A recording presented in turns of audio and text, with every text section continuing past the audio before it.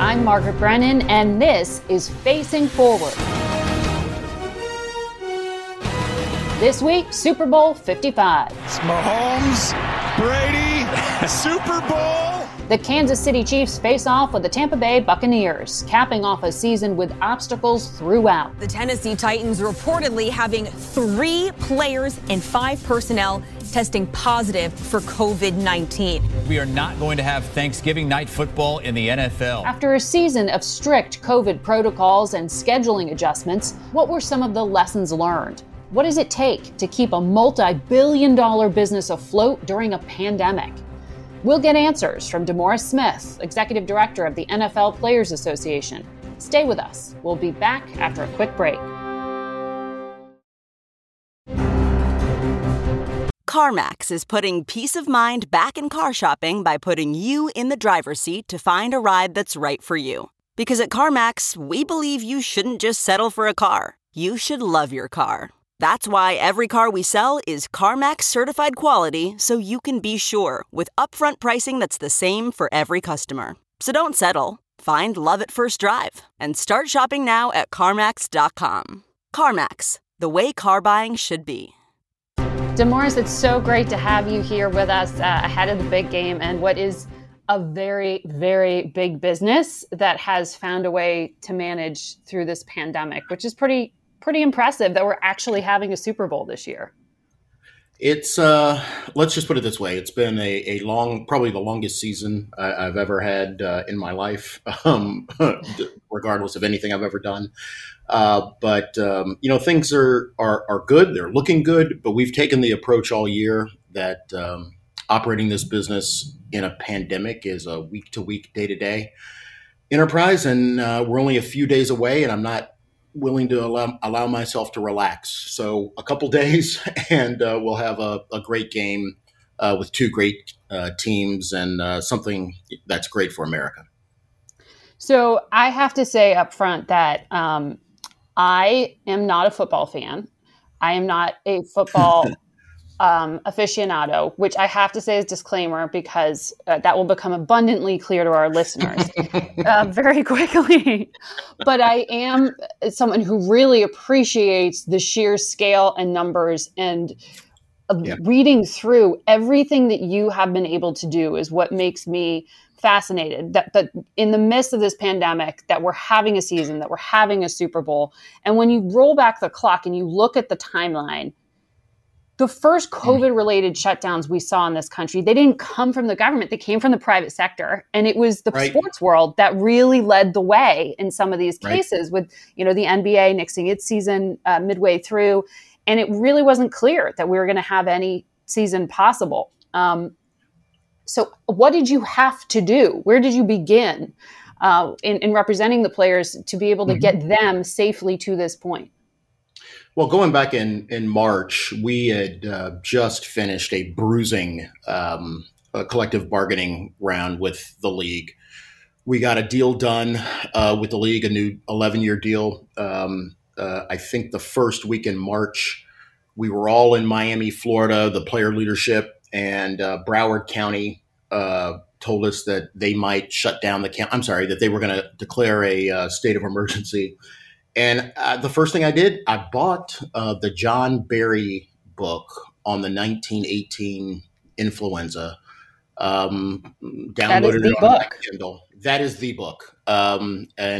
We finished the vote, I think, on a Sunday morning. I finished the book by Monday afternoon, and I was terrified the entire time. But reading that book was really the first step. And looking up at and seeing March Madness shut down, the NBA had shut down, baseball had shut down. The big takeaway that I had from the John Barry book was whether we should be playing in a pandemic, just sort of the moral issue. But yeah, once you realize that there's probably not going to be a vaccine in 3 months and this virus was not going to just disappear into thin air, it really became a Herculean task.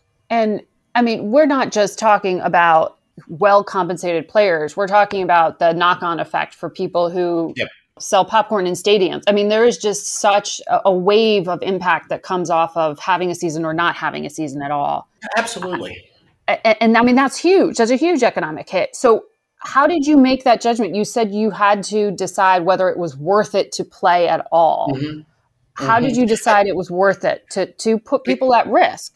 Right. It wasn't so much a worth question. It was a moral question. In March or April, May, we didn't know the airborne capabilities of this virus. We didn't know whether there was going to be long-term consequences. So the moral question was one about whether playing NFL football would unduly pose a risk to the community, and whether we would be in a world where somehow we were taking resources away from the country. Because I was concerned that if we couldn't ensure that we weren't spreading the virus to the community, or we weren't overtaxing our health provider system, I would have made the decision and recommended to our players that we not play football. The second one, though, is it is a big business, not only for the players, but for everyone. If you think about a football field and you draw a concentric circle around the field, it doesn't take you long before you get to the folks who are working in the stands, the people who are providing the seats, the stadium, and then outside of that, the first responders who are working our games, and then outside of that, the travel industry, the hotel industry that's hosting the players, and then outside of that, a whole group of people who are impacted by our business. And very quickly we realized that if we mass tested, if we had a robust contact tracing program, if we could convince our guys to wear masks, change football to improve social distancing, that we could actually suppress the spread of the virus. And I honestly, the thing I'm most happy about is not only did we make it, I think it provided a great blueprint of how the rest of the country can have businesses come back. Right. It's not easy. And again, knock on wood, we only have one more game, but we haven't had one in-game transmission of COVID-19, which is interesting, right? But we have had transmissions, away from the field and at home. Yeah. We've never had a positivity rate over 1%, and I'm proud of that. Proud of our guys. So the NFL says 262 players tested positive, 463 personnel tested positive. Mm-hmm. You're saying that didn't happen on the field, that happened at home. How has it affected the sport, though? Well, it has affected the sport, and you and I are in the same boat. I'm not exactly a football head. The players elected me because I was a lawyer. I think because you went to UVA Law. Clearly, well, there one of you the best law schools in the country. Wahoo! There you go. Well, now I went there. My wife went to UVA, and now my son plays lacrosse at Maryland. So we've completely switched our allegiances away from Wahoo to Terps. But I think that the way in which we learned about the transmission of the virus was exactly and validated the ways that most medical scientists told us that the virus is going to be transmitted. Mm-hmm. Close contact between people in an environment that's not necessarily well ventilated, or transmitted through hand to eye, hand to mouth. Those were the things that we found out after a year of football, and certainly, anyone who tested positive, we viewed as a failure of our system. But to go through an entire season, to make it on the eve of the Super Bowl and have a positivity rate that most jurisdictions would literally, dream of, has been a success of the folks at the league, a success by the players.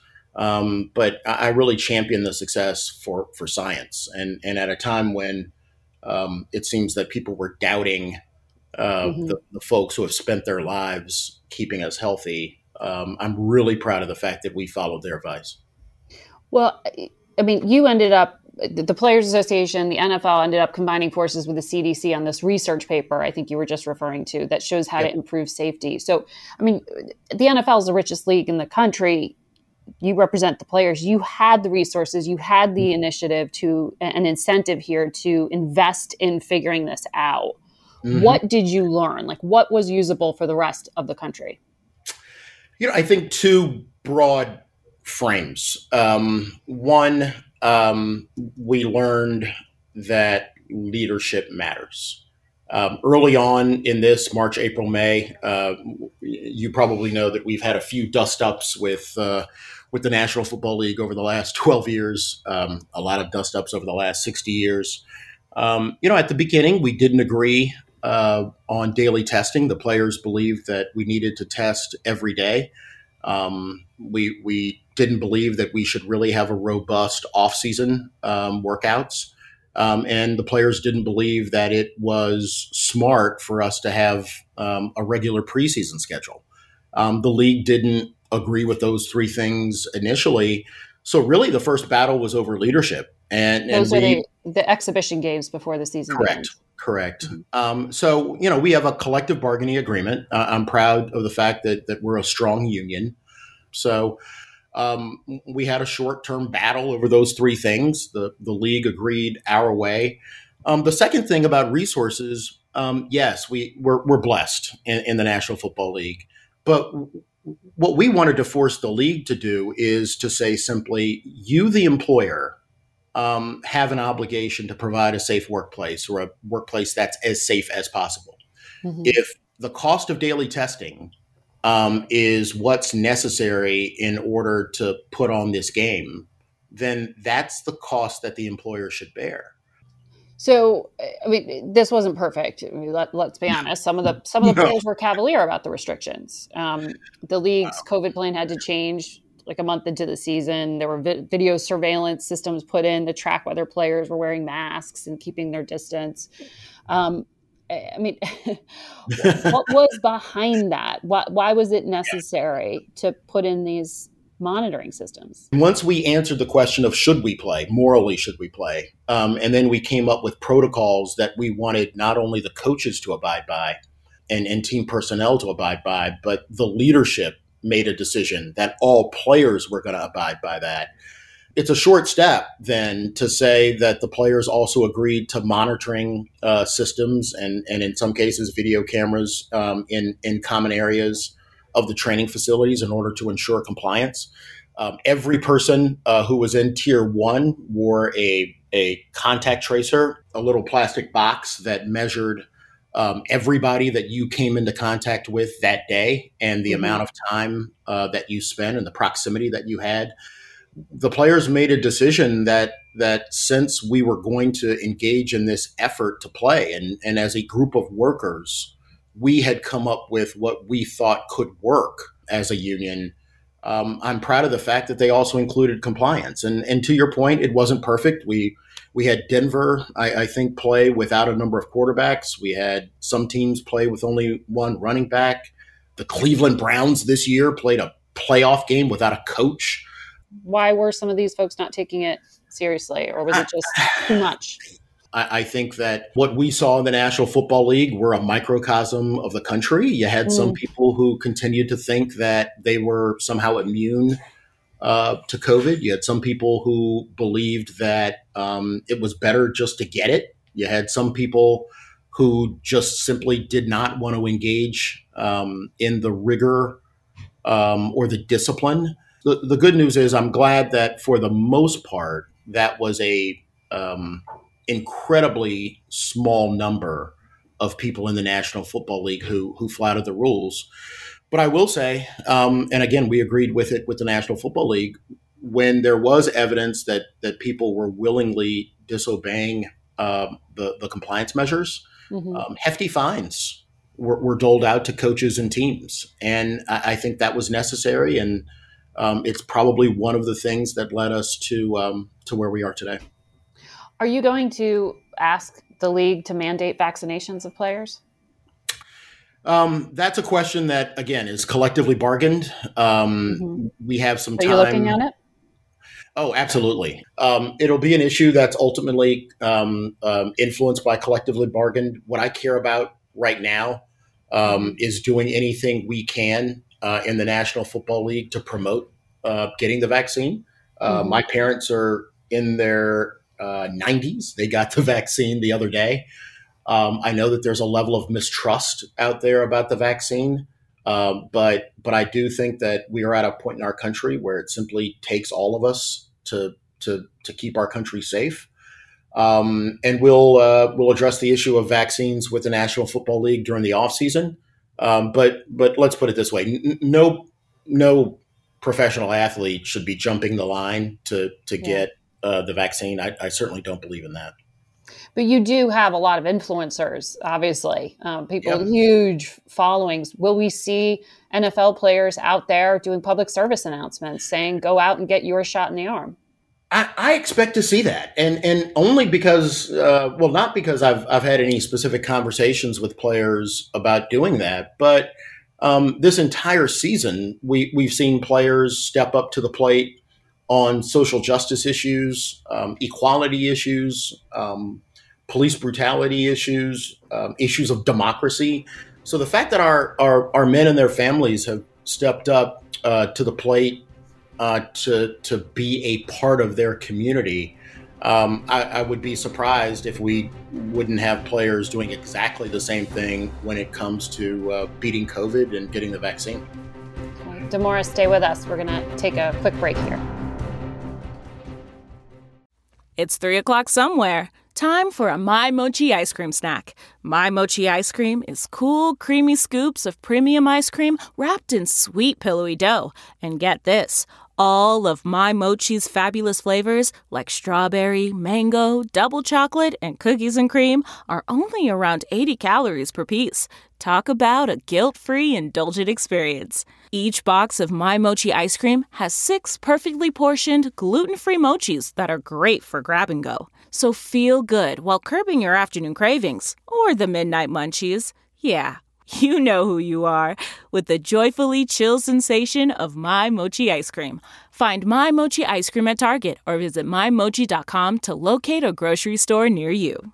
This spring, if you'd rather spend time enjoying your lawn instead of trying to keep it alive, there's good news. TruGreen is the easiest and most affordable way to get a beautiful lawn. All you have to do is water and mow, and they'll do the rest. Weed control, fertilization, aeration, and even some things you might not even think of. They'll do all of it, while you can do literally anything else. With TruGreen, you can have your lawn looking as good as a putting green. That's not hyperbole. TruGreen is the official lawn care treatment provider of the PGA Tour. TruGreen offers a satisfaction guarantee, and they have a verified best price promise, which guarantees you the lowest price with no compromise on quality. You do you. Let TruGreen do your lawn care. Visit TruGreen.com to get the best lawn at the best price with the best people guaranteed. So there are 2 Kansas City Chiefs players who came in contact with a barber, apparently, who tested positive. Do you know what the latest is? Will they be able to play in Sunday's game? They are currently in the high-risk close contact protocol, so they're being tested, diligently tested, and isolated away from the rest of the team.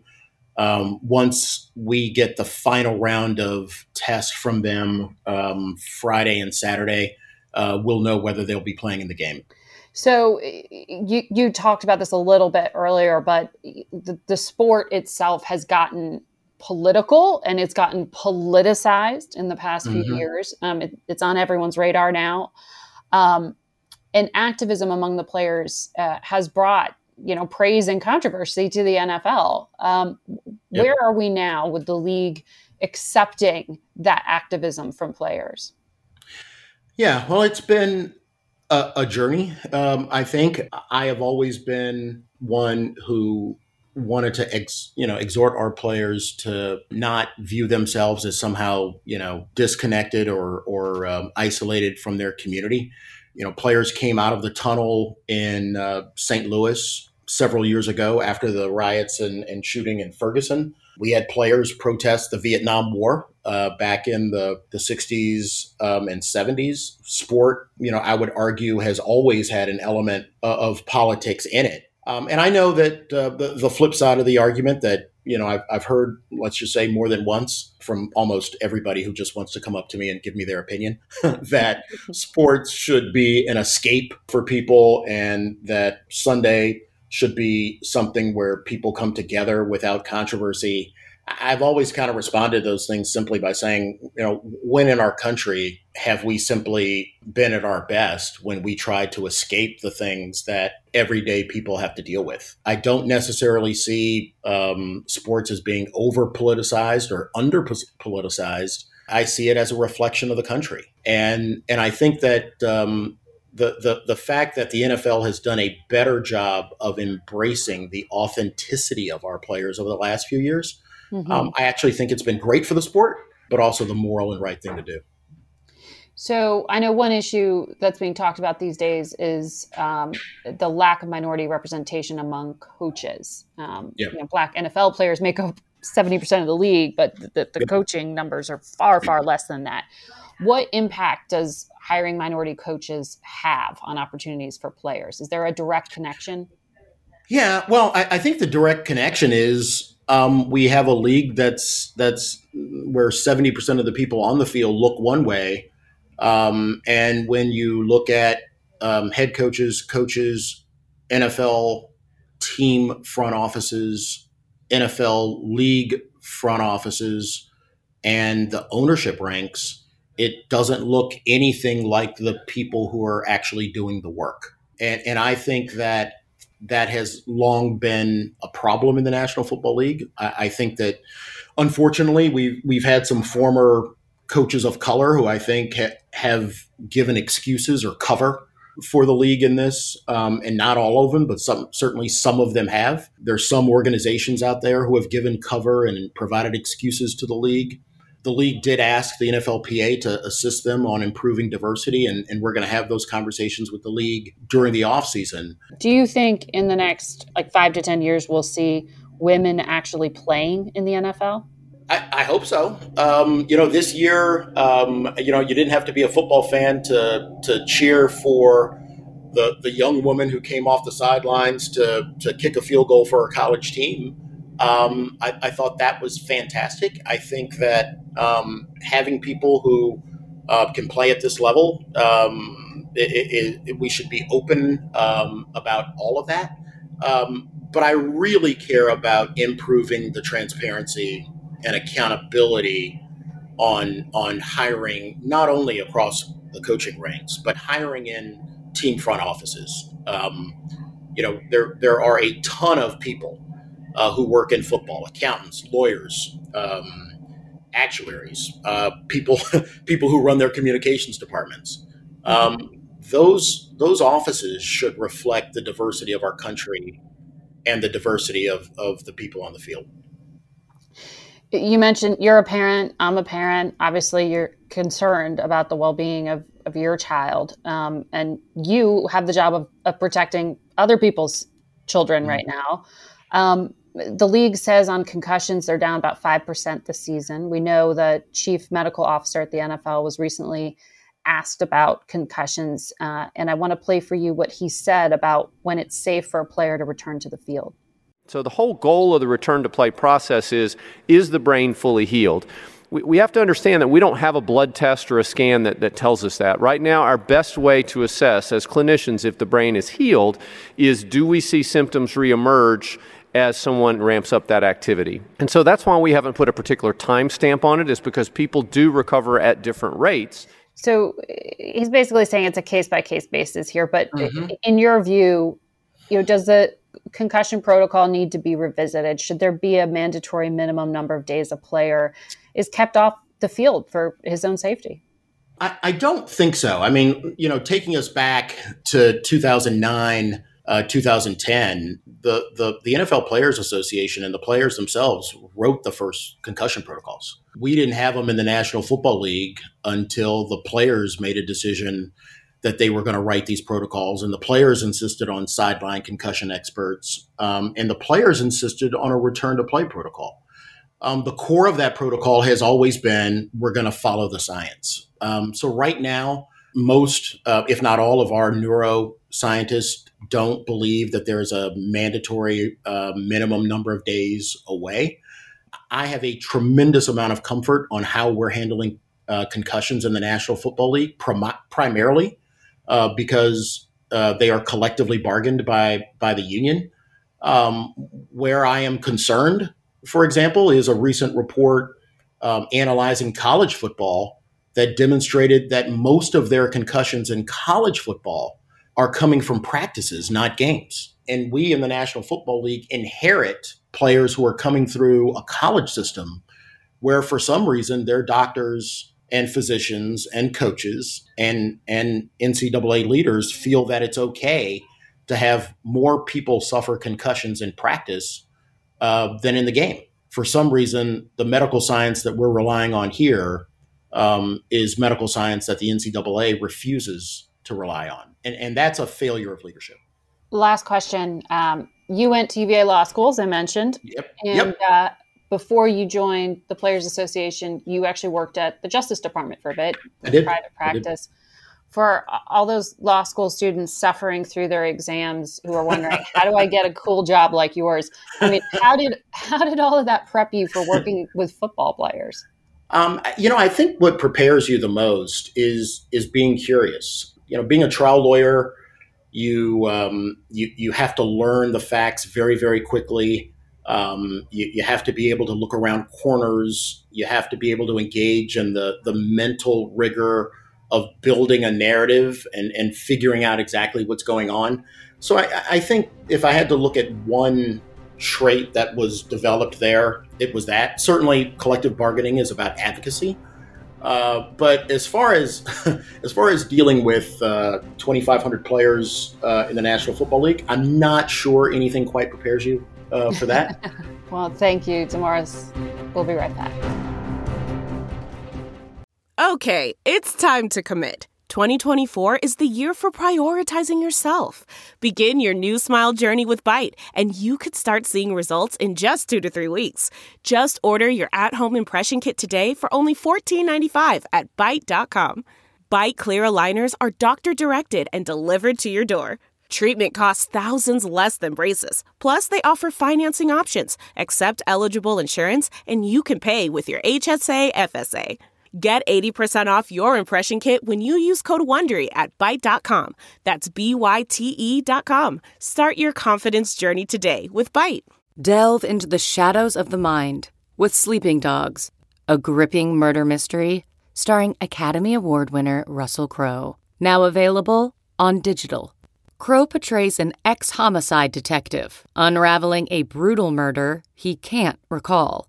Uncovering secrets from his past, he learns a chilling truth. It's best to let sleeping dogs lie. Visit sleepingdogsmovie.com/Wondery to watch Sleeping Dogs, now on digital. That's sleepingdogsmovie.com/Wondery. Thank you for listening to Facing Forward. New episodes are available every Friday, and join us each week as we make sense of our changing world together. I'm Margaret Brennan. You can also find me on your CBS network broadcast stations Sunday mornings on Face the Nation or on our digital network, CBSN, at 10:30, 1 p.m., and 4 p.m. Sundays, or through our CBS All Access app. And be sure to watch Super Bowl 55 this Sunday on CBS. Facing Forward is produced by Face the Nation's Richard Escovedo and Kelsey Miklas.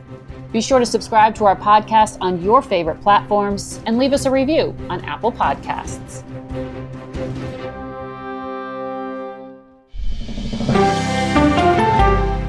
The Hargan women seemed to have it all. We were blessed. My mom was amazing. But detectives would soon discover... inside the house, there were the bodies of 2 women. A story of betrayal you would struggle to believe if it wasn't true. I am just praying to God, this is a sick joke. From 48 Hours, this is Blood is Thicker, the Hargan Family Killings. Listen to Blood is Thicker, the Hargan Family Killings, starting May 8th, wherever you get your podcasts.